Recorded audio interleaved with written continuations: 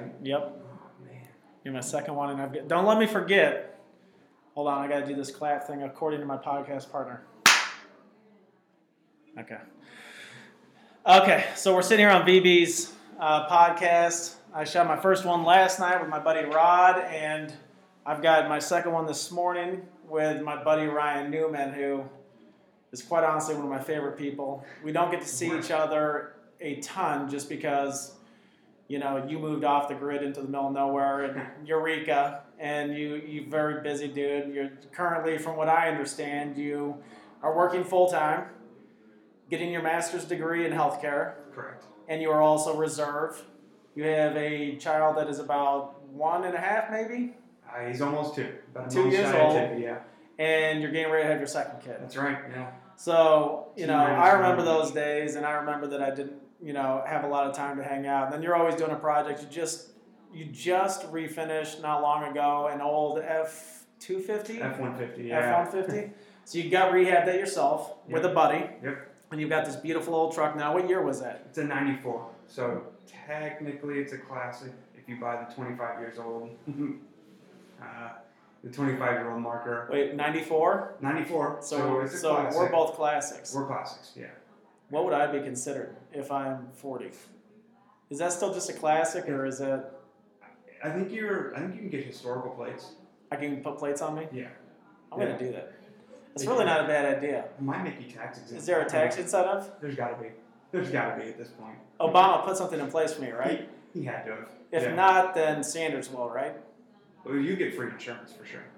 That's really kind of what I'm looking for, is to be historically classified so I can get health care. Yeah. That's all you need. That's what we're going to do. Then you're set. So I invited you onto this thing mostly out of selfish ambitions because I'm just dying to hang out with you. And, when we get to our age, it's like, there's got to actually be a reason where we tear ourselves away from our busy schedules to hang out. You got to put it on the calendar. And one of the things I really appreciate about you is, we can go 6 months or 3 months or a month or a year without seeing each other, but the second you walk in the room, man, I just get a huge smile and you crack me up.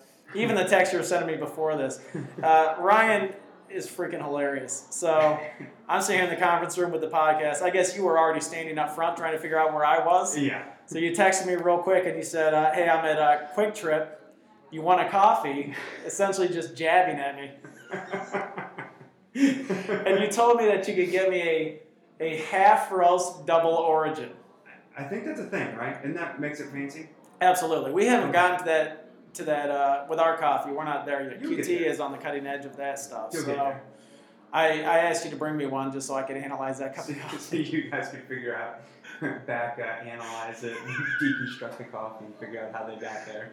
So what's been going on with you, dude? Like what? You were just telling me you got bored after like 3 minutes of not rehabbing a truck and doing 17 other things. So what'd you just get into? Well, so the truck, my wife, so we bought this house, and we knew from the get-go, as soon as we bought this house, like the bathroom just did not cut it, right? It was a huge bathroom. For you or for your wife? See all of the above. So they had this huge bathroom, and it had this closet that was in the bathroom that would have been suitable for like a 4-year-old kid, which is great, but not for both my wife and I. And do you have a lot of clothes, Ryan? Honestly, yes. and so does she, which is unfortunate. Dude, my wife threw my clothes in the garage. Like, I literally am not even in our, because we downsized, 2 years ago, I think it was, from a, big 3-story house in a subdivision over here in St. Charles, and we said, we use about 1,000 square feet of this. So we're going to go to a much smaller place. Yeah. And so we went to this 2-bedroom, 2-bathroom townhouse. Right. And, it's got a big master bedroom on the top level, and then we've got our bedroom downstairs. It's essentially the second bedroom. But so our kids could sleep together in one room because we have 2 boys also. We're like, we got to give them the big room so we can make it really cool for them, make it their gaming room. They've got some space. All I do in my room is I walk in there, lay down, and go to sleep, and then I get up and start drinking coffee. So I don't hang out in my room. Right. But the downside to that is the master bedroom downstairs, or the guest bedroom that I'm using as the master bedroom, has a closet that is probably smaller than that one that you just had.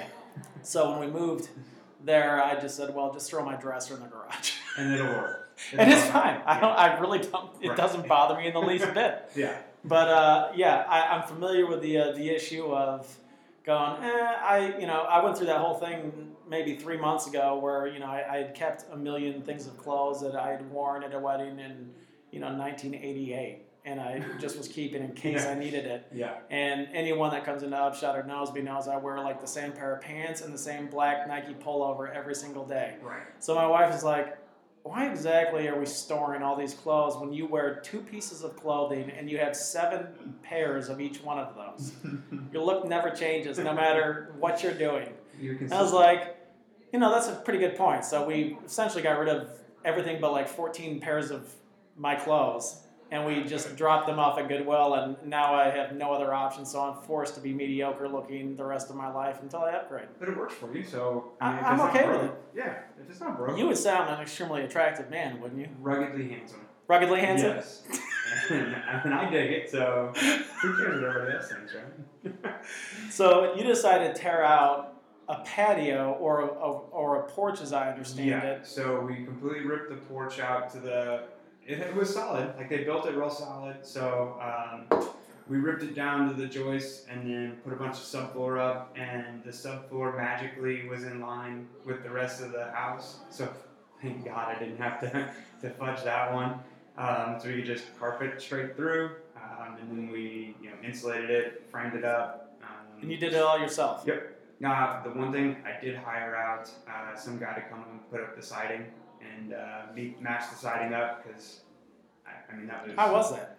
Isn't that really hard to match siding up when you have siding that's been hit by the sun for a while? Yeah, he did it, and it looks good. I didn't ask any questions. I wrote him a check, and it seems to work. Yeah, he asked me, he's like, how much you want to pay? And I was like, I don't know, I'll give you $200. And he's like, how about $250? And I was thinking in my head, I was like, well, man, I ought to give you like $500 for this. So yeah, $250 sounds great to me. And I tell you, I left for work and I came home and he was done and it looks great. And I was like, sweet. Did you try to break that up into 5 installments? Listen, man, times are tough. Do you take rolls of quarters? Dude, I remember like when me and Stacey first got married, or maybe we weren't even married yet. I think we were just dating, but I was living in this little house in North County, and I had this Mazda MX-6 that I'd had since all throughout college and the first part of my life. The thing had like 280,000 miles on it. None of the doors would open without like rolling down a window. Like the thing ran incredibly well because I had multiples of those Mazdas back in the day, and the engine, transmission, none of that would ever quit. Oh no. The things that would quit would be the locks, the windows, your seat would fall off, the dash would collapse into you. So I remember, like, I put it out in the street in St. John, and I said, with a for sale sign saying, I want $1,000 or $500 or whatever. It was something that it was a dollar amount that I was expecting. If you needed a car and you wanted it, you would just give me cash, and I'd sign the title over, and we called it a day. And what I figured out in that situation is everyone wanted me to finance them. For $500. They're like, here's the deal, man. I'm going to take this car and you're going to sign it over to me. I'm going to need to make $50 payments. And I'm like, okay, so to make really nothing, it's going to be my job to track you down every month and hope that I can get $50 out of you. Hard pass. So I was like, after 2 weeks of that, because I learned quickly sometimes, I was like, we're just going to, so I called up Salvation Army, dude. I said, we're going to donate this, and the value of it will be, $1,000 on my taxes or whatever it is. Get your Cardinals tickets and be done with it. But that was an amazing thing to me. I was like, and I've been in that position too, where I had to make payments on things many times in my life. Right. But it's generally from someone that can track me down. Yeah. Somebody that has... Not a guy named Ed that lives somewhere within 20 miles of me. Right. Back when we couldn't even really track each other. Right. Pre-cell phone, pre-everything. So, you work in the medical field. Yeah. What do you and you're getting your master's in health. What do you kind of see happening in the medical field right now? What are the things in your day-to-day life that are changing, evolving? What are your challenges in your job? So it's definitely more complicated. It seems like healthcare is more specialized. And this is coming from a very narrow scope, a very limited view that I have. It seems like people are looking at healthcare, and this is my own personal opinion, looking at healthcare as very individual pieces. Like you're looking at it as from the view of an endocrinologist. So you're looking at it from only your diabetes or your hypothyroidism or something like that, or they're looking at it from just your cardiology aspect or just your just the cancer side of things. But you don't look at it as a whole person. And I don't see that changing a whole lot. As much as people want to talk about it changing, I think that's a big issue. Obviously, the cost is continuing to skyrocket. It seems like we get more and more people in the middle of me going to the doctor, me paying the doctor. It seems like there's 8 middlemen now that want to get paid as well. It's insane. And it just goes. It just skyrockets. The cost keeps going up. Piggybacking off of that, and I'm not going to get into any kind of tirade on whether it's the government's responsibility or your employer's responsibility. I think that's a whole other conversation that could take 27 hours, and we really have no idea what we're talking about. But I will say that where I find it really, really deceiving or really hard to understand is, it was probably a year and a half ago, the last time I decided to destroy my body. Which means I'm probably about due. Yeah. We were riding a scooter in St. Martin, wrecked it, dislocated, triple fractured my elbow, I had to go back to Fort Lauderdale, Florida and get surgery. And so we have health insurance and we also have travel insurance, which was like $50 in case something happens. Mm-hmm. Anything your health insurance didn't cover, the travel insurance was going to cover. So right? did you have to travel from Jamaica to Fort Lauderdale broken? Yeah, so that was an interesting deal. So, we were flying back. The reason the whole injury happened, it was kind of, in hindsight, more of a funny story now.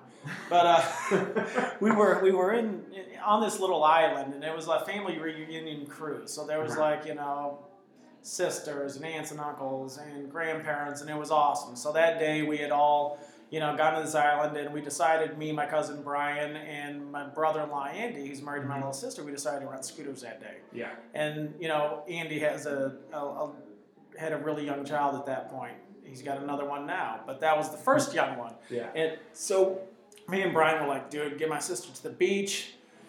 We'll go get the scooters, and then we'll just come back here, and we'll bring the scooter to you so we can go ride these scooters all around the island. But you can get your wife and your kids settled into the beach and make sure that's all good to go. Because my kids were older and, they just ran around and it wasn't a big deal. And Brian didn't have any kids. Yeah.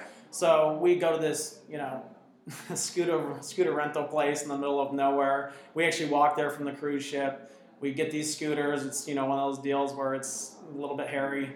And we bring the scooter to the beach. We go out and we ride all over this island. We're driving like idiots. I mean, we are going, I think they probably went up to 55, and we're on this island passing in two-way traffic in the middle to get around cars, and we're all just acting like, a bunch of idiots. When I look back at it, I'm like, it's amazing we didn't hit a truck head on and all die.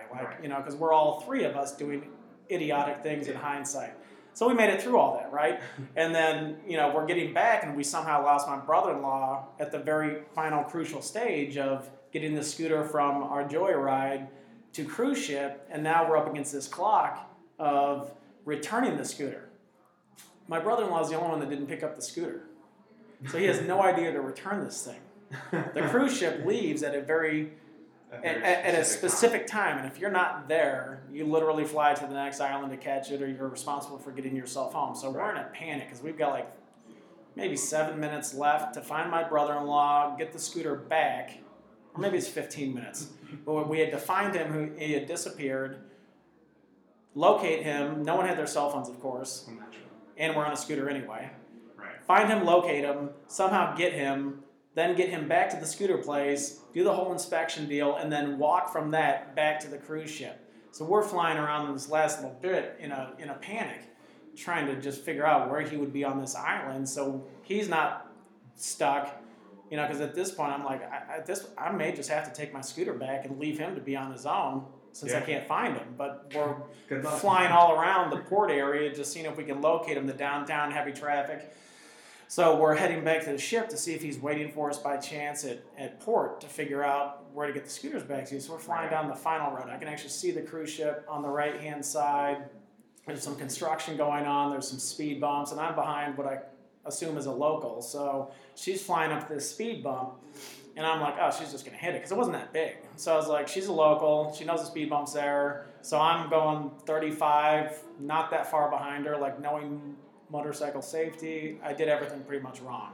Like I could have done a million things better. Right. So I assume she's just going to, fly through the speed bump like every car in front of her has done, and then I'll fly through it, and no big deal. Well, she slams on her brakes at the last second when she sees this speed bump. I'm on my little scooter behind her. I slam on my brakes. There's gravel on the road in front of the speed bump from the construction to the right. I start sliding sideways, and I'm like, well, maybe I could save this. And then my front wheel hit the speed bump while I'm sliding sideways. And, the law of gravity and physics said, you're going to now fly off this bike because you're projected sideways. And I ate the sidewalk going, 35, and I broke it with my wrist, or my left arm. So laying on the ground, and my cousin Brian had made it to port, but he couldn't find me, so he circled back. The locals, everyone stopped.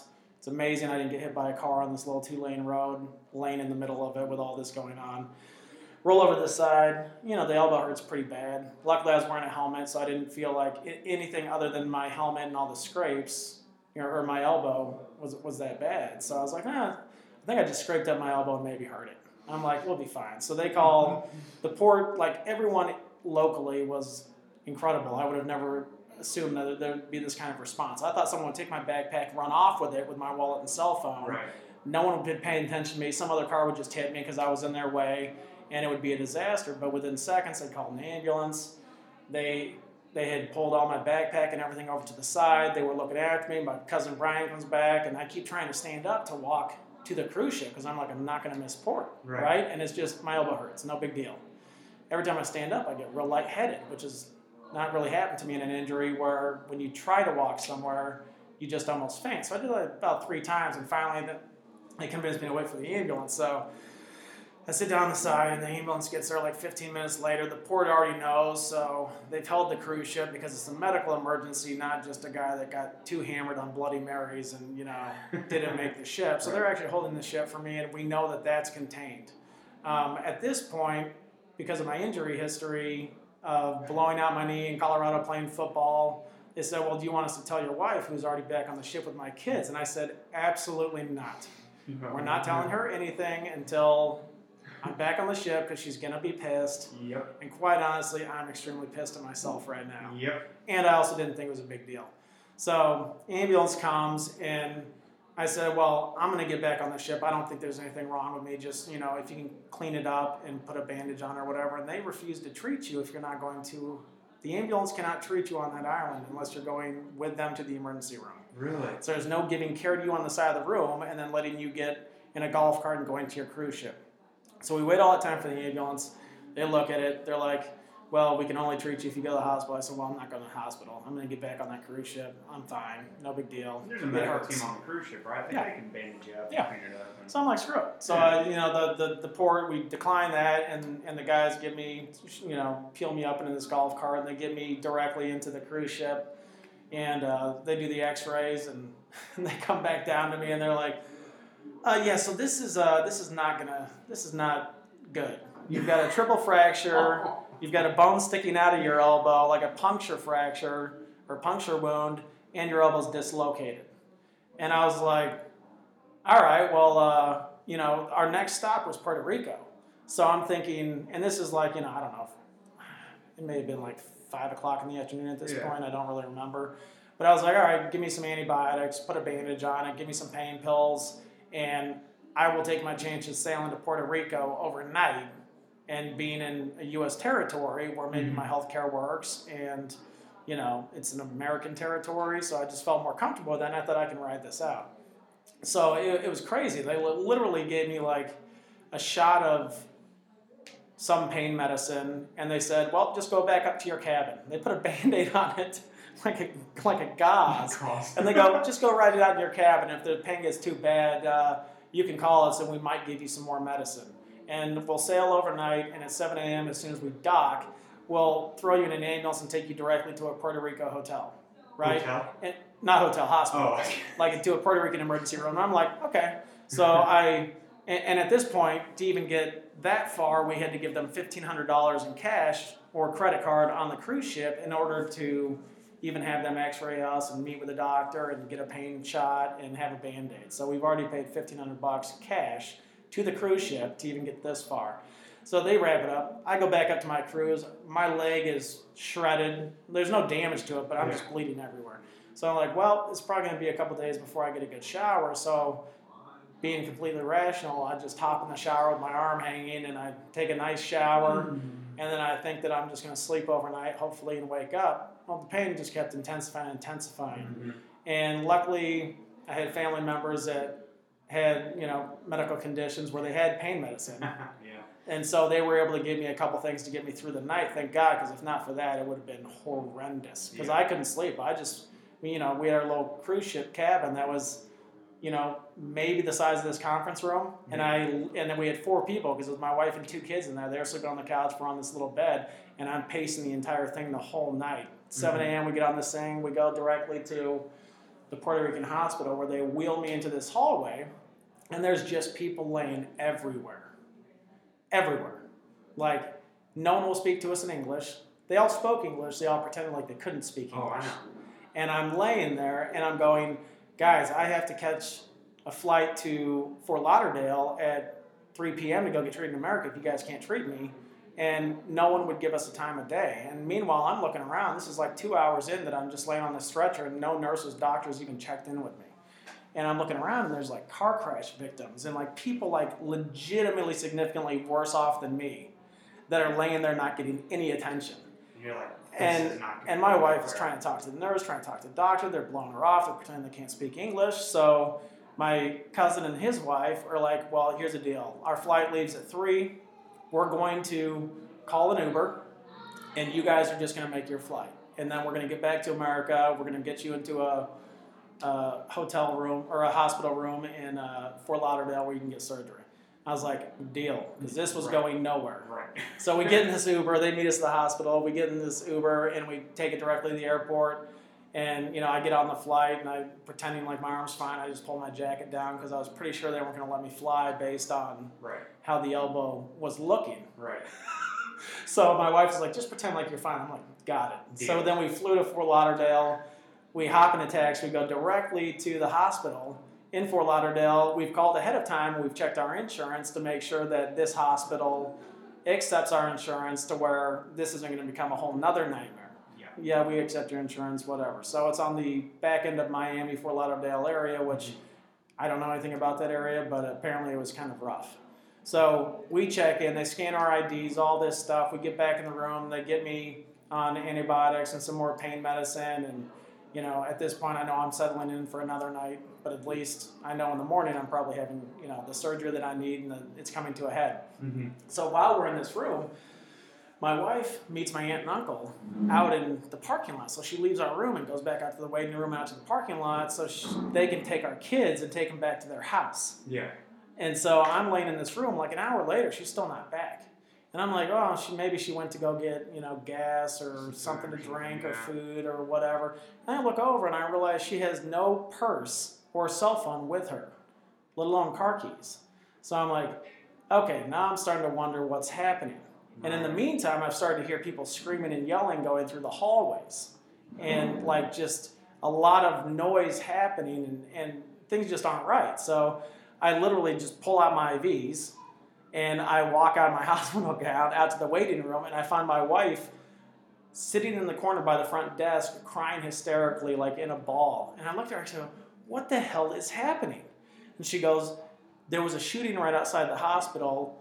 They've got the entire hospital on lockdown because they're worried the shooter's still active, and the people you're hearing running through the hallways are the shooting victims. So the entire place is on lockdown.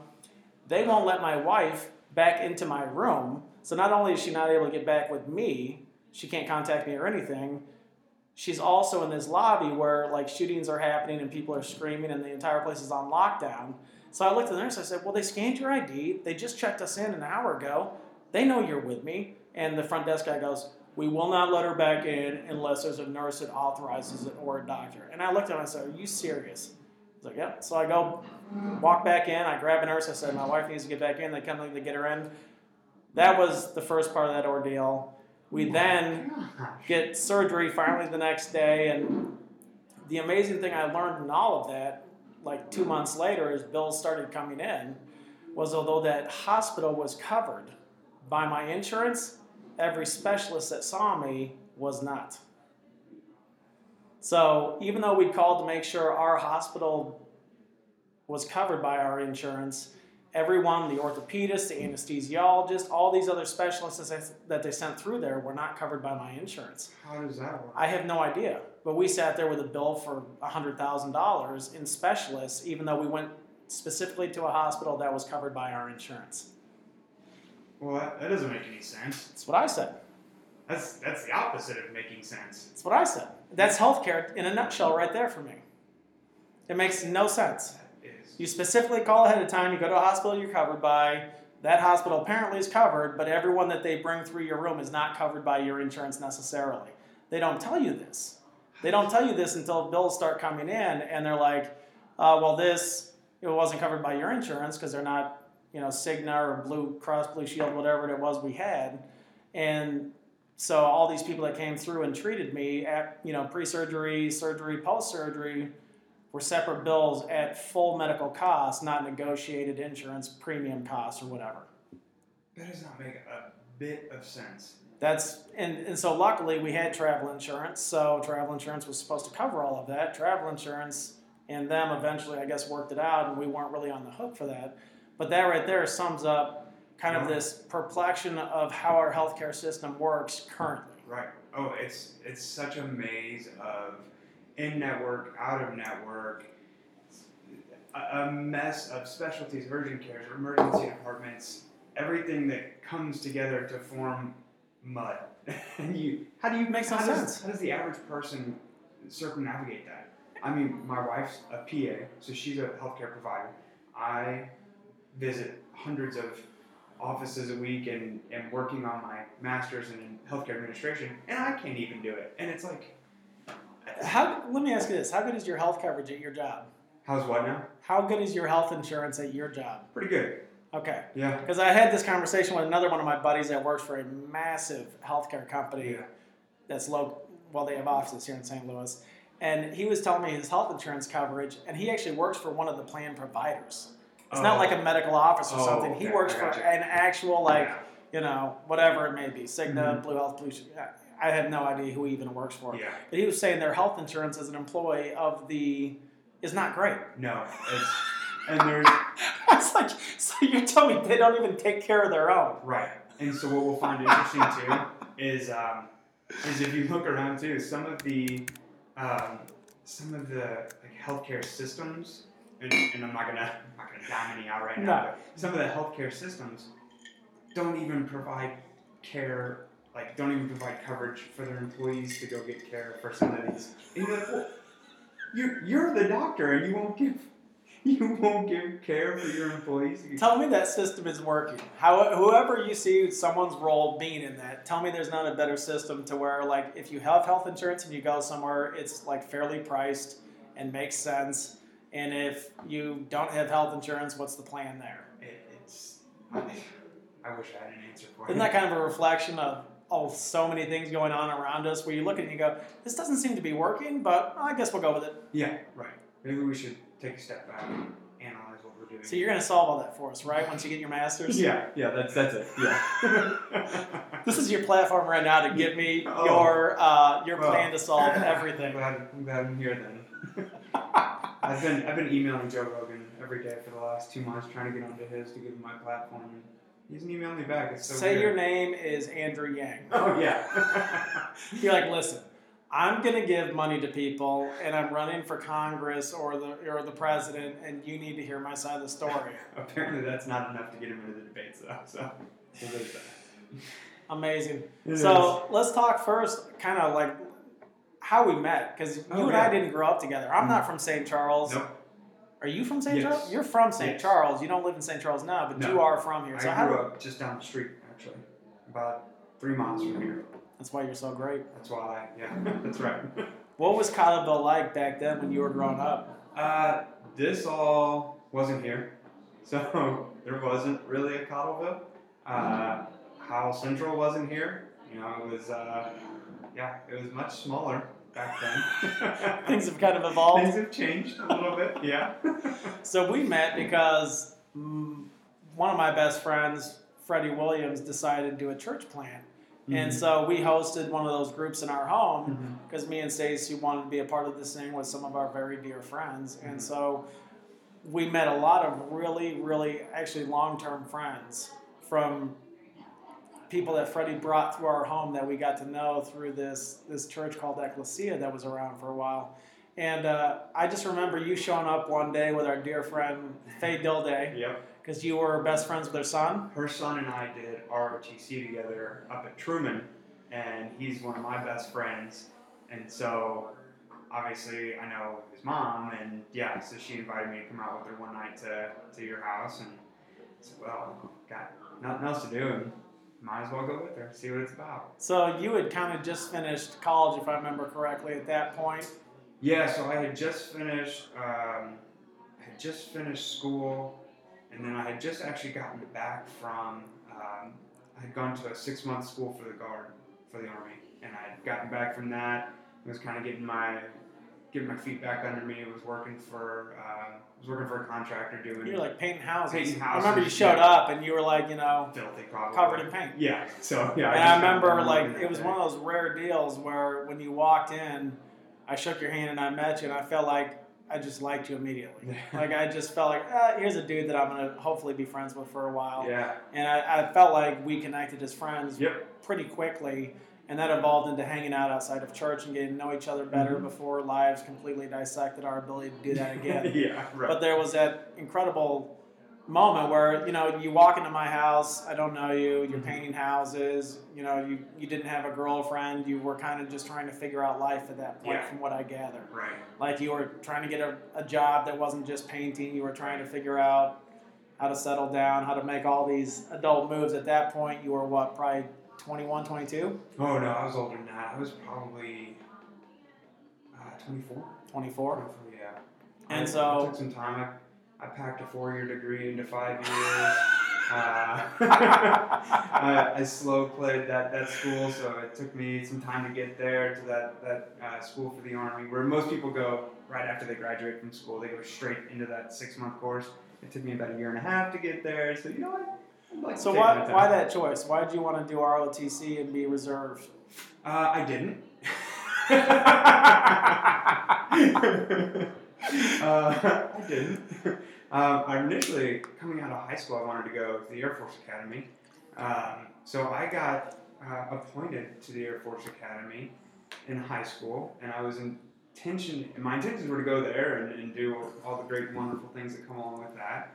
And about a month and a half after that, I got a letter from the Academy saying, thank you for your interest, but you're medically disqualified because I had a lazy eye. And so... You don't have a lazy eye now. No, because I had surgery to fix it. And that's not good enough for the Air Force? It wasn't at the time. So you had a lazy eye back then? Mm-hmm. I don't remember that. That's because I had surgery before we met. Yes. Yeah. So I had surgery in 2010 to get into ROTC at Truman. So I had no intention of joining ROTC at all, period. And then when I transferred up to Truman in January of 2008. I was there from 2008 to May of 2000. Oh, I don't know. I've been everywhere, man. So, I don't know. No, it was like 2010 I went to Truman, I guess. Mm-hmm. So, anyway, I was up there for a minute, and so I had surgery on my eye to fix my eye, and then I was able to join ROTC, and they didn't have an Air Force ROTC, so I was like, well, I guess I'll do Army. And I tried to go active, and it's really hard to go active when you graduate with a 2.7. So put him on the front lines. Yeah. They're like, how's he do with a shovel? I'm like, pretty good, actually. So like, well, he'll fit in well with the Guard. So they sent me to the National Guard, and so that's where I am today. Why the desire to do that, though? Was it a financial thing where you wanted the benefits, the pay? Was it a desire to serve your country? Why? I didn't join anything. Yeah. So why did you make that decision? Just always had the desire to serve. Really? Yeah. And then, it goes back even probably if we trace it back, even like to September 11th, Right. Sitting there watching all that happen, being a highly impressionable 7th grade kid, sitting on the floor with my best friend, watching stuff fall in the Midwest. In the Midwest, going, what in the world is happening? And you hear President Bush's speeches, and you're just like ready to headbutt the wall. And didn't you feel good though when we had victory on the battleship immediately? Yeah, right. Yeah. You're like, oh wow, he landed the plane too. Dog, it's done. I didn't even get to join. Wait, we're still there. Yeah. Yeah. Fast forward 20 years. Wait, I'm still there. It's interesting. Yeah, we're still there. So on the inside, like as you've learned kind of the purpose of the ROTC mm-hmm. and what your role is, what do you get out of it currently? Because you still serve. Yeah. So that's a really good question. So I think the great part about still being in is you see the difference that you make locally.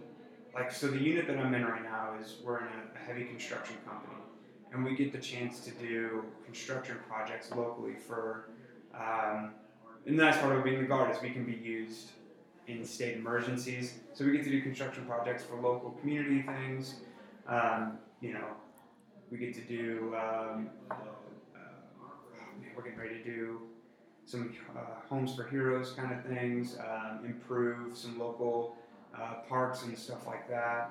And then again, for state emergency duties, we get to go help out for floodings, tornadoes, stuff that you hope never happens, but when it does, you're there to provide. Well, I'm sitting here roasting coffee and shooting a podcast. You're actually the one, bailing water and putting sandbags down and taking care of people, thinking, I wish that guy was down here helping me. Something like that. No. And the next time I will be down there with you. No. It's it's just nice to be able to, you have that opportunity if you're asked to go. So even within that, you've kind of achieved and moved ahead. Like you've had a couple promotions in that, correct? Yes. So what is your current position with the newest thing that happened 6 months ago? So currently I'm a company commander for the company that I'm in. So I'm a captain. Been a captain for a little over 3.5 years now. Been in command of my unit for almost a full year. It'll be a year in April. So just starting to figure out what I'm supposed to do and what's expected of me, and it's busy. It's definitely busy. It's way more than 1 week in a month and 2 weeks a year. That's for sure. As my wife will tell you as well. She's like, wait a second, hold on. Those commercials are a lie. you were doing way more than that. So. And in that time, Excuse me. you were deployed when you found out you were having your first kid, and you're getting ready to deploy when you found out, right? So let's back up a little bit. So we got married in December of 2014, and immediately moved to Alaska, where we spent 2 years, give or take 2 years, and then excuse me, sorry. And from there, we decided, before we had kids, we wanted to move back home. So we moved back home, and for me to come back to the Guard, the only spot that was open was in a unit that was deploying. And, which, she was like, oh, awesome, And she was like, well, we're not going to have kids. Oh, gosh, I hope she doesn't listen to this. But she's like, we're not going to have kids if you're deploying. And I'm like, all right, that's fair. Like, I'm not going to, And you both really wanted kids. Yeah, oh, for sure. Yeah. And, oh, man. And, so she was like, we're not going to have kids if you're deploying. And I was like, oh, I can't argue with that. I'm going to be leaving. You're going to be the one who have a kid. And so, 3 weeks later, she was like, okay, that I understand. You have to go, so... she ended up getting pregnant, and how did that happen? How did the pregnancy? Yeah, how do you get pregnant? see when mommy and daddy really love each other. Don't you have two of your own? I'm not sure they're mine, though. We have not had DNA tests because I went to private religious school, and they never really taught us how sex works. Mm-hmm. So I'm not sure I've ever done it right. You may not be. There is a strong possibility. My kids are funnier, smarter, and more athletic than me, so I keep... And way better looking, too. They are. Better personalities. And I'm like, dude, at this point, I'm kind of glad that maybe they aren't my DNA because they're going to get further in life. There's more than just roasting coffee in life. I don't know. I'm too dumb to move beyond that, I think. Hey, you're in a lane. Just take it and run. You're doing all right. The ship's going down. I'm going down with it. So you guys get pregnant. Yeah. How long before you deployed did you find out that she was pregnant? 6 months. Yeah. So that timing is key. So 6 months before we deployed, found out she's pregnant.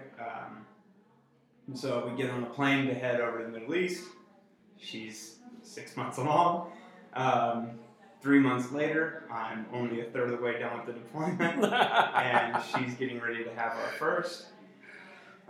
So luckily, the military is completely different than it was, 30, 40 years ago. I was able to fly home and spend 10 days at home, which was only 10 days, but it was a godsend of 10 days. So I got to be there for the birth. I got to see that and be there for her during that, and spend the next 8 days at home with Jude and with Nikki, and helping to get the routine established for a little bit. And then after 8 days, it was back to Lambert and made some connecting flights back to Kuwait. And you're like, pace. Yeah. This childbirth thing's easy. Wow, I don't know why y'all complain like this. I show in, I take the photos, take some selfies, hold the baby, shake some hands, get some likes, tell mom I love her, yep. And then I'm back out. Yep. And how hard was that second part of your deployment after that? It sucked. Honestly, that has to be brutal. Like, I would imagine, like, if you have a life and a family and you were already working at this point full-time in medical sales, yep. You had developed a life. You'd bought a house. Right. You'd gotten married. You had a kid now. Right. And so this magical idea of, like, deploying and sitting in some barracks and whatever you call those things in the Middle East, doesn't sound quite as much fun when you know that this life that you've created, that you've wanted your whole life, is now sustaining without you, and you really just want to be those people that you really love working on your house and doing your job and doing those things. So I imagine when you went back that second time, the head had just been brutal as far as counting down the days until you were officially home with those that you loved. Yep, it was. The whole time that part sucked. Now the good part was I was the lowest ranking officer in a incredibly busy staff shop.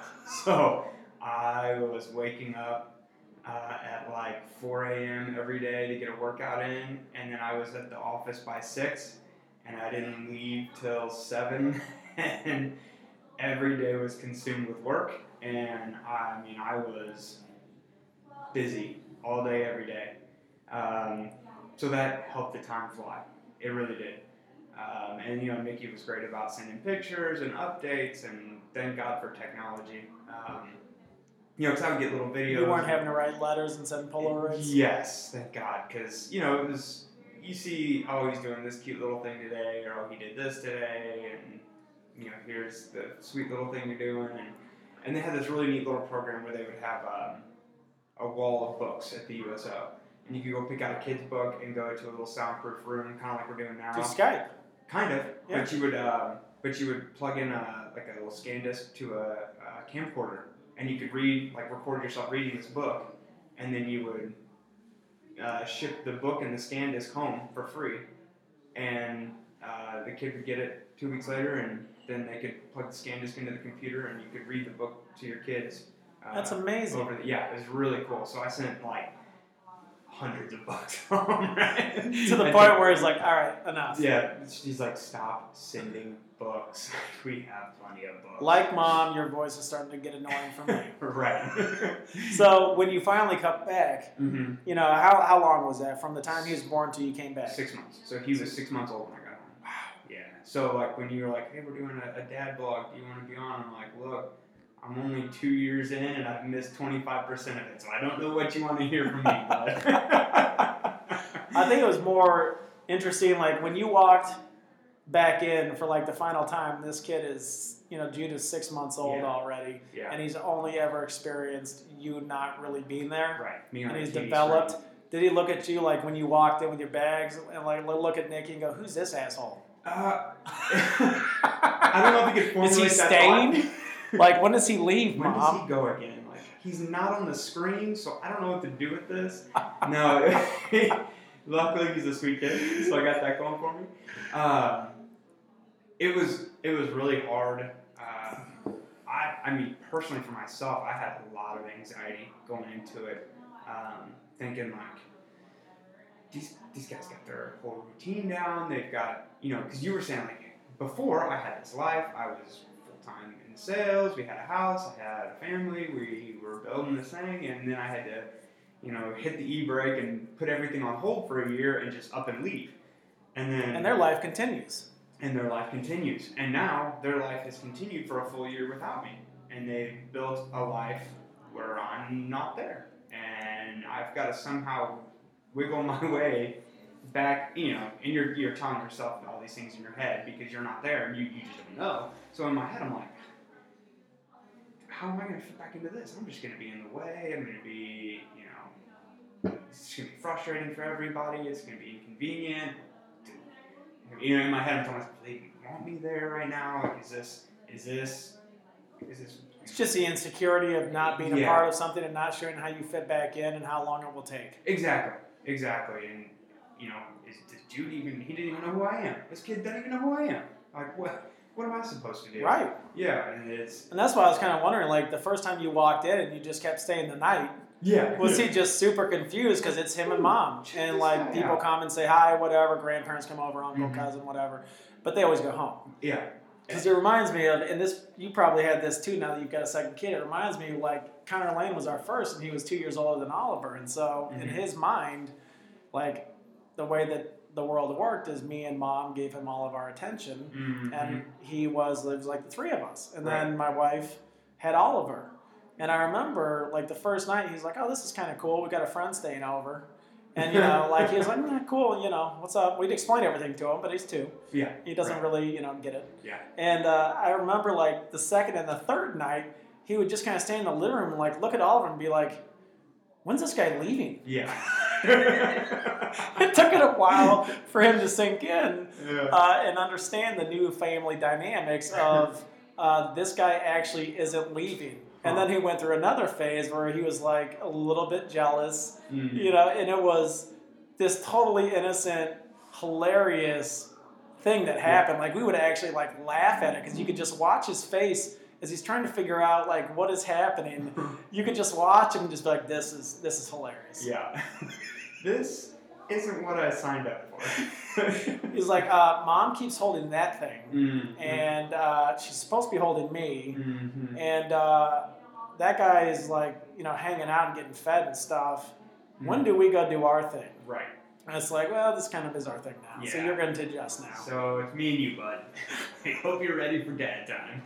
Dude, I remember like early on, they always got along great, but Connor Lane would always want to hug Oliver goodnight. And so we would always, like, right at bedtime before we put Connor Lane down, because Oliver was still sleeping in a bassinet in our room. And so we put Connor Lane back in his crib. He would go to hug Oliver and say goodnight. And at this certain point, and I have no idea what turned it, but like 2 or 3 days into this, he went to hug Oliver, and he did his whole, like, hugged him and kissed him. I love you, bro, you know, brother, whatever. I don't even think he could talk back then. But then he decided to just start scratching his face. So we're sitting there and we're letting him do this beautiful, like, you know, thing where he hugs him goodnight, kisses him, and, you know, whatever. And then he just, like, randomly just is like scratching him like a cat. And we're like, Colonel, that's inappropriate. You can't do that. So the next night he does it again. So then we had to, for like the next 2 weeks, be like, Connor Lane, you can say goodnight from right there. And Oliver's going to stay over there about 3 feet away so your arms can't reach him until this little behavior of whatever this thing is has gone away. Because I think he was just like, it was like his natural reaction to, get this guy out of here. Yeah. Yeah. Mom's mine. Yeah. Hey, bud. I just want you to know where you stand. I'm marking this territory. It'd be like, dude, if I come home from work one day and there's just Stacy's got a new husband sitting on the couch and I haven't been told really about this, nor do I understand it. Surprise. And I'm supposed to give him a hug goodnight, walk back to my room. He's going to go to bed with her now. The first night or two, I'm going to be pretty pissed, and then I'm just be real confused as I try to figure out how the heck I missed this memo. Right. Luckily, we haven't gotten there yet. Right. Yeah.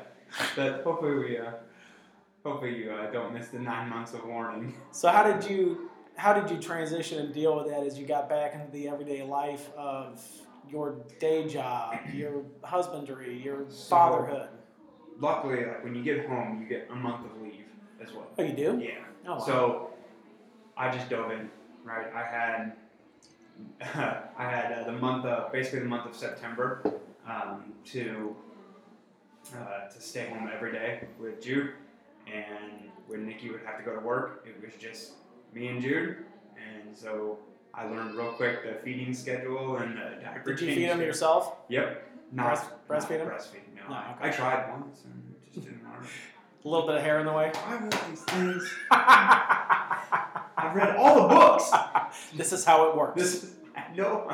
Wait a minute, I missed one important step. I'm not a woman with breast milk. Dang it. So you got into the rhythm with that? Yeah, so we got in the rhythm, and you just kind of pick up. And I was lucky in that I didn't have a combat role or anything. I was just manning a desk in the Great War, and so that added stressor wasn't there. Private Newman, is the oil still there? Yeah. Yes, sir. Yeah. Right away, sir. Okay, get back to your desk. Yeah. And then so that was basically it. So I didn't have that added stressor to deal with when I got home. So it was there were still some things to adjust to. I woke up a couple nights in the middle of the night right away, and like Nikki still makes fun of me for this, but there was one night, like one of the first nights I was home, I woke up in the middle of the night and I was standing by our door, and I was like peeking out the door and back in, and she woke up and she's like, what are you doing? I'm like, what do you mean? What am I doing? What are you doing? She's like, I'm sleeping. I'm like, yeah, I know. You can't be here, Nick. And she's like, what are you talking about? I'm like, Nick, we can't have girls in our room. If first one comes through here and catches you, we're going to get in so much trouble. And she's like, okay, why don't you just calm down and come back to bed and everything's going to be okay. You were just like having like a sleepwalking dream type event. Yep. Like, is that a normal thing for you? No, but that night it was. Was that like the only time that happened? As far as I know, yeah. She hasn't filled you in on anything else? No. She finally just started to roll with the punches Like, and not even mention it over coffee the next day? Yeah. He's insane. It Yeah, is what it is. just, I don't feel like having this conversation today. He's just lost it. We're just going to let it ride. Yeah. So you got back into it. You go back to your career. What's it like to adjust to being in sales and hitting the ground running again and getting back involved with all of that after being gone from that for 13 months now? Yeah. So it was even harder because, and I love my company, but they didn't know how to bring me back on at first. I would imagine that would be nearly like impossible to figure out for most people. So like I was gone for a full year. Yep. So I have to do all the new hire training. But I couldn't get anyone in HR, and that's kind of the problem with the big corporation is you have such a behemoth of an HR that nobody really knew when the next new hire training was, so nobody knew where to start me or what to tell me what I could legally and not legally do. And that's the issue with pharma is there's so much legality and so much bureaucracy is, well, we could tell him that he could go out and do his job, but legally we're not sure, so nobody wants to make a decision and be on the line for the decision, so I was like, well, I guess I'll just go. So did you just like roll into the office every day and like stare at a wall and wait for someone to give you an answer? Kind of. Because you couldn't really go out and sell, right? Yes and no. Like, yes and no. If we can't talk about that, we just won't talk about that. Yeah, let's move on. So you get back in the groove of that. You decide to rehab this truck. Yeah. What made you decide to go back and get your master's degree? So I actually started that in July of 2017. And I started because, one, I've always wanted to get a graduate level degree. It makes you, one, for promotion on the guard side, it makes you more competitive to go from captain to major. And it makes you more competitive in my civilian job as well. So, and also my civilian job said that they would pay for it, and that they said once you graduate, then you have to work for us for 2 years to pay back the degree. And I thought, wait, you're going to pay for my degree and then pay me for another 2 years so I can work off the degree? Seems like kind of a sweet deal. It's fantastic. Yeah, okay. Like, sold. So it was billed to me as a 2-year degree, so I'm currently in my 3rd year of this 2-year degree. And, you're staying on track. I'm seeing this theme. Yeah. So I'm like, man, wait, I'm getting sold a bill of goods here. Wait. What's your GPA this time? Get this. It's like a 3.9 something. Yeah, you matured. I have. And it may still take you twice as long as what it should. Right. But this time you're not with a 2.7. This time I've got it figured out, yeah. And so I'm like, man, this is starting to make sense. Like, I'm doing something that I want to do and that I'm interested in. Huh. How about that? So you took this job in sales, in medical sales. Yeah. What made you interested in that? Was that just the first job that like paid you some money and made you an offer? No. Or did you target that specifically? So I went to my brother-in-law. His grandma passed away, and so I went to her funeral with my family, and his sister and I had a bunch of classes together in high school, and so I was talking to her and catching up with her at this time, and she was like, "Oh, I do pharmaceutical sales. You would be great at it. You should look into it." And I thought, yeah, right. Number one, I'm not attractive. Number two, I'm not a female, so I'm out, right? I'm doing the math here. I know this game. I'm 0 for 2. I'm not a making better it. chance of being an Instagram model. Right. Which I'm halfway there for that. I have Instagram. And you never post. And I know, well, yeah, that is problematic. So I'm 1 for 2 on that one. So I thought, well, okay, I'll give it a shot. Because at this point, I am making $10 an hour painting houses, which I love doing because I remember you telling me you like really enjoyed the work. You just knew it wasn't going to be long-term sustainable, Yep. Based on what you'd seen so far. Right. Like if I could make what I make now, painting houses, I would, or doing any kind of carpentry or construction, I would 100% go back. But I got the golden handcuffs now, so I'm like, well, whatever. If you go to my little icon, the little folder on my laptop that says resumes, there's like 67 different specialized resumes for resumes I'd submitted by this point. It's ridiculous. So I'm like, whatever. What do I have to lose? I'll apply to a couple jobs. And this one was actually the only one I applied to because I was just frustrated and annoyed at this point. And I got lucky because they were hiring an expansion sales force that they didn't want any prior pharmaceutical sales history. They were looking for newish graduates, and they wanted people with either outside sales experience or military experience. And I was newish graduate with military experience, so I fit the bill, and I got an interview, and I squeaked through the interview by the skin of my teeth, and got the job. And I had actually gotten an offer from another company the day before I was scheduled to fly out for interviews for this job. And so I asked the guy if I could think about that offer for 48 hours, and then went and flew out for this job. And by the time I landed back in St. Louis from that job interview, my boss had called me and offered me the job for the sales gig, and I was like, sold. Called that other guy back, and I was like, no thanks. So you hit the ground running. You were located here. Yep. At this point, I remember hanging out with you at one point. You were like, I ran into a girl that I knew from back in the day at a football game, because you were playing football, right? Like on the side, you were just like, I'm just gonna play in this, like, was it a rec league? Or like a pro, like a minor pro? Like a semi to the semi-pro league. Yep. Yeah. You were playing that, and you're like, I ran this girl from high school that I hadn't seen in forever. It had been like 5 years. Yeah. And you were like, it was kind of interesting. I remember that was like a conversation we had, and that was where it ended. Yep. And then you took a job opportunity in Alaska. Why'd you take that job? It was with the same company, but it was a promotion. Correct. So what happened? And it was Alaska. Right. All three true. Yes. So. Check. Fact. Check. You're right on. So what happened was that expansion sales force that we had was brought on to supplement the current sales force for the launch of a new medication.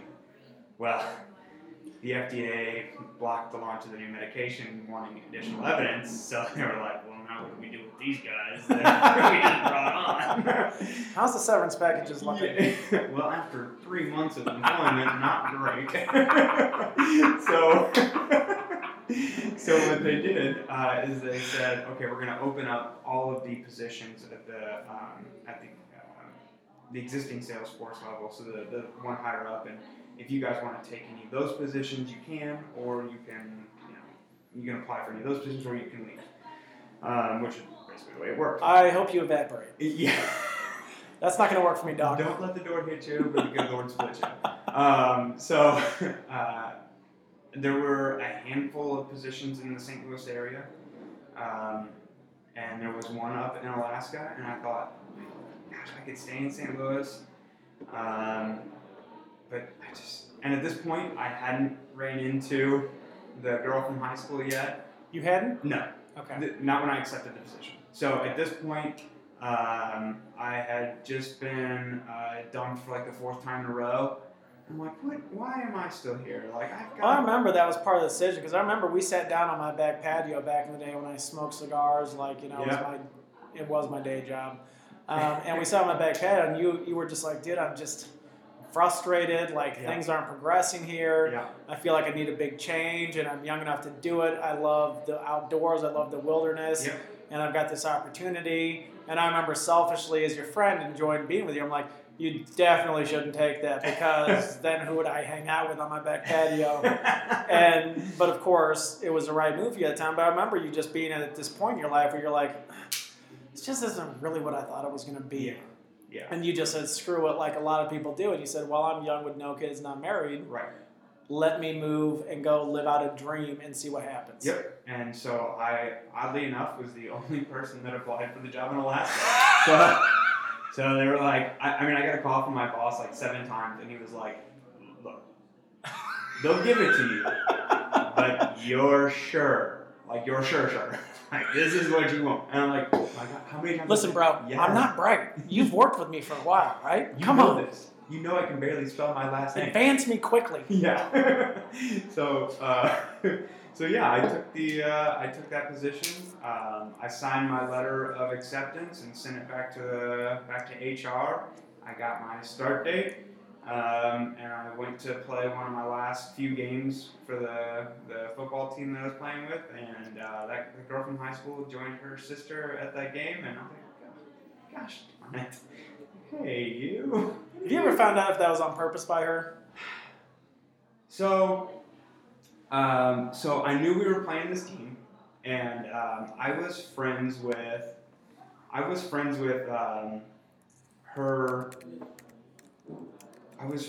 her sister's boyfriend still from back in the day, right? Like from. Oof. Okay. Yeah. Who's now my brother-in-law, but I was friends with her sister's boyfriend from back in the day. And so I reached out to him. I was like, hey, man, do you still play for this team or whatever? Because I knew we were playing them that week. And he's like, oh, yeah. I was like, oh, cool. Like, are you and Lauren still together? Who's my wife's sister. My sister-in-law and I. He's like, yep. I was like, oh, neat. And I'm like, crap, I figured you'd be there. Like, and sure enough, my now wife, was at the game with her sister, and we met up afterwards and talked for a while, and neither one of you guys, it seems like someone subconsciously had an idea that might happen. The good Lord. Yeah. Yeah, that's what I'm guessing. One and or both. Yeah. And, and she's like, oh, what are you up to? And I was like, oh, just working and moving to Alaska. And hanging out, the usual things that people just moving to Alaska. Yeah.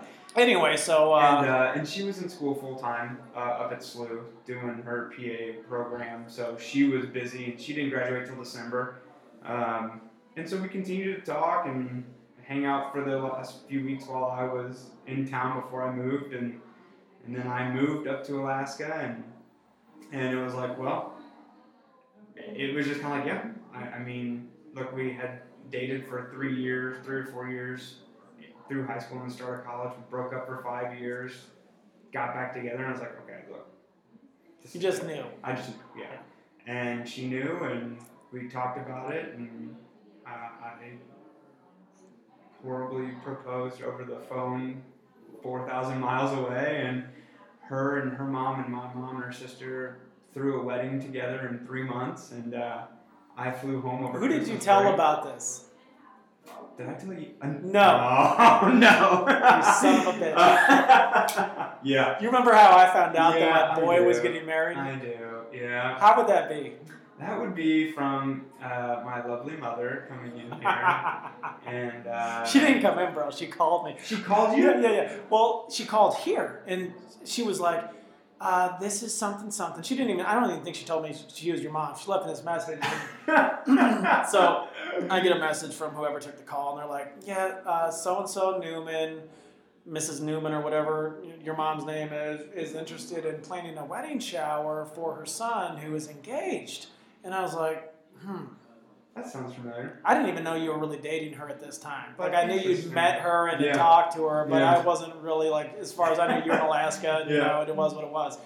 And so I remember, like, getting this, and I wasn't sure it was you. Mm-hmm. But I remember texting you and being like, bro, is there anything you need, like, you want to tell me or anything like that? And I think that, like, there was, a long silence and some dots while you figured out what you were going to say, and you're like, what do you mean?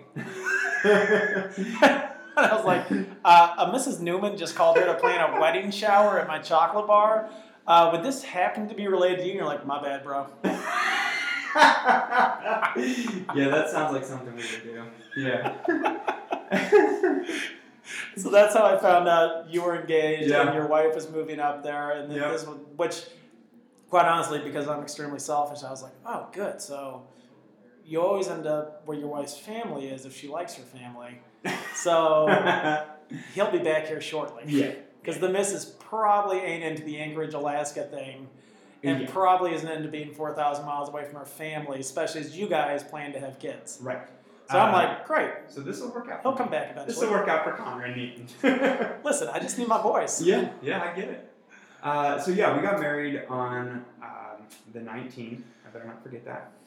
And then the 26th of December, we started our road trip up to Alaska. That's right. You guys did a whole thing on your way up there. Yeah. Who went with you the first time?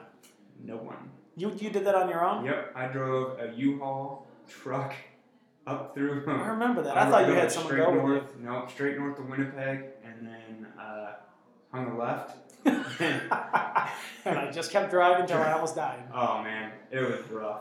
4 days. I did it in 4 days. Gut rot like you wouldn't believe from all the coffee and sunflower seeds, and it was bad. It was gas station coffee too. So how'd you like Anchorage? Man, I loved it.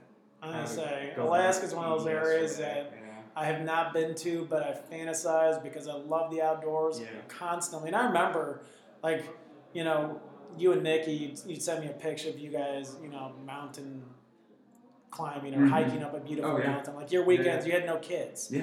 And she wasn't working up there, right? She was. So she worked for an urgent care, and so they worked 4 days 1 week and then 6 days the next week. So that 6 day week kind of sucked, right?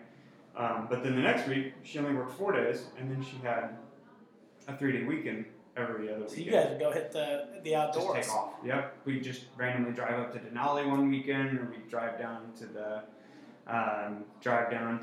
peninsula, and we just do whatever we could. We'd be like, so it was a magical time in your life for that. It was amazing. amazing. Like, it was one of the best. Which I was like, you must just go out and hunt every day. And what we found out, or what I found out talking to you, is it's almost impossible to hunt unless you're a resident up there or you're extremely wealthy, right? Unless you're extremely wealthy or you are an established resident, which I didn't hit my residency, my established residency, because one, I'm a horrible procrastinator, and so I didn't get my residency until so I moved up there in September, but I didn't get my license and stuff until right before I flew back, so December time frame.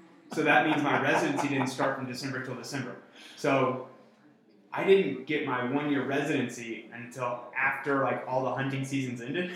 And then we moved back before the hunting season started again. I was like, I missed everything. So you went up there with this idea of just hunting and having the time of your life, manning out. Yeah, and it just didn't. You got married instead, never hunted, and then moved back out immediately. Precisely. Yeah. So it's like every male fantasy we have, where it's one thing and it's actually another. Yeah, no, it was still great. You wake up in the morning and we walked out. So we lived in the world's worst apartment. Because it was the only thing I could afford at the time, because it was $500 a month in downtown Anchorage, which, if you think about it, you're like, oh, downtown Anchorage, that must be cool. Wrong. Okay, so you'd be way wrong. So it was super sketch. There was one night where I woke up at 2 a.m. to a bunch of people frantically hustling around downstairs. I was on the second floor, and I look out and I'm looking over the parking lot, and there's a carpet cleaning crew that came in at 2 a.m. and they're frantically cleaning the people's carpet. Dead body? Gotta be. Yep. At least one dead body. And I'm like, well, I'm just gonna close the blinds. Pretend I didn't see anything. Go back to sleep, Newman. Go back to sleep. Close your eyes. Close your eyes. It'll all be gone in the morning. Yep. Well, the body will be. Did you ever find out what happened? Nope. Didn't ask questions? Nope. Hard no. Our entertainment there, because there's no AC. So in the summer, you have to sleep with the windows open because it gets warm, up in 80s or so sometimes. So you sleep with the windows open and turn a fan on. Our entertainment was all the homeless people up there would fight in the alley behind our apartment. So we would take bets and see who would win. It was a nightly. Who was the best fighter? Oh, jeez, I don't know. What'd you nickname him? No, we didn't have nicknames because they changed so much. Lefty? Oh, Southpaw. Come in there. But they used to... Tin Can Larry? Tin Can Larry got mean right hook, dude. Yeah. One Shoe Sammy, man, he come in there flying with that left hook. Don't get caught with that fungus toenail, though. Man, I'll catch you clean. You'd be in trouble. Made it hard to sleep at night, though. Oh, yeah. It was rough. Are we going to bake tonight in our apartment, or are we going to try and sleep through the people fighting downstairs loudly? Yeah. So the first chance we got, we moved. And we moved up north to Wasilla, which is where... Home of Sarah Palin. Sarah Palin. Yes, you're right. We never met her because she's too good for us. So we moved up there. We actually found this lady had bought this little piece of property and built 4 brand new houses, 1,400 square foot houses. Just 4 of them off into the woods, and was renting them out. And we somehow got the last one, and it was amazing. So it was off the beaten path a little bit. It backed up to an old abandoned airstrip that it was technically abandoned, but somebody still owned it, so they still maintained it. No planes flew in and out. It was just it. And was it Russia? What's that? Was it Russia? Close. Okay. Yes. So on the other side of the airstrip, you could see Denali because it was cleared out, so you could see Denali on a clear day. And there's another famous mountain the Sleeping Lady. You could see that up there.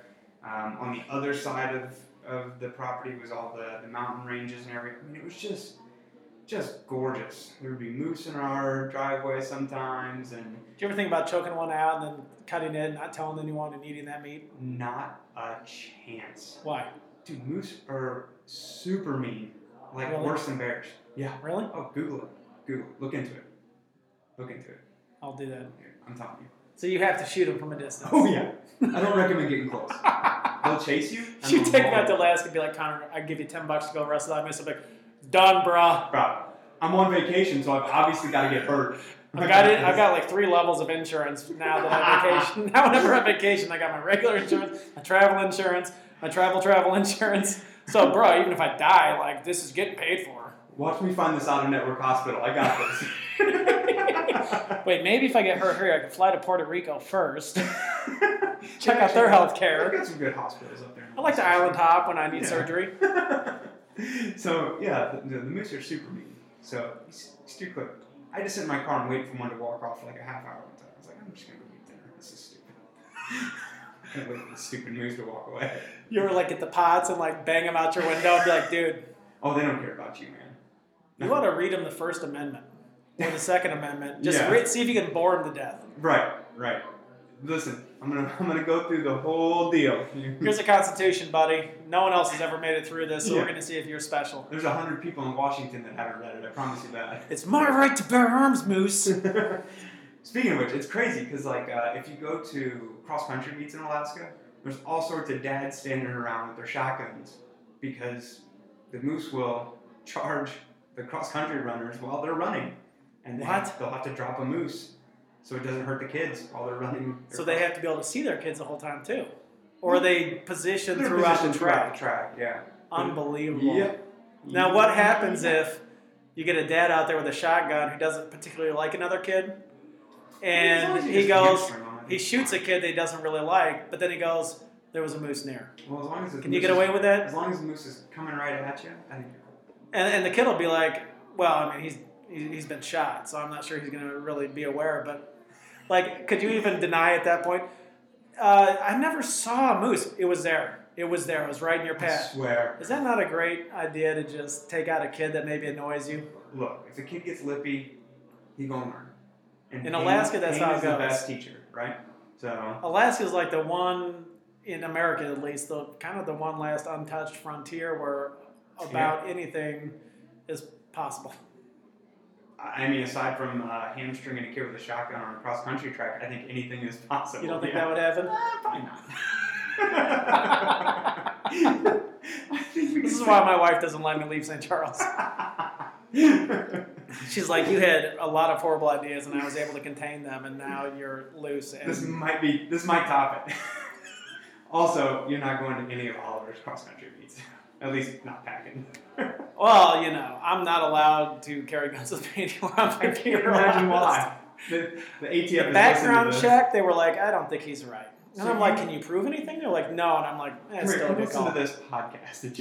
That VB podcast, that's my cousin. Larry, he's not right. Larry. I'm completely normal. So you have this beautiful house, you're looking at all these beautiful things, you got these long weekends with your wife, and then you decide to move back. Yeah. Kids.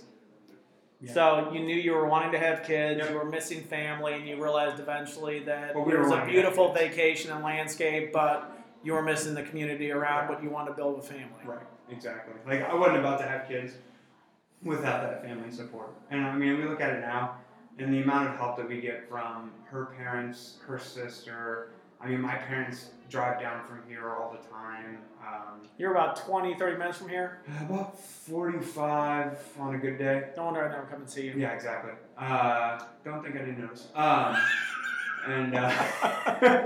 And so everybody's pitching in and helping out, and her cousins and everybody lives real close now. And so it's like, there's no way we could have done it without all of our family. There's a way, but you wouldn't have enjoyed it. Right. It would have just been...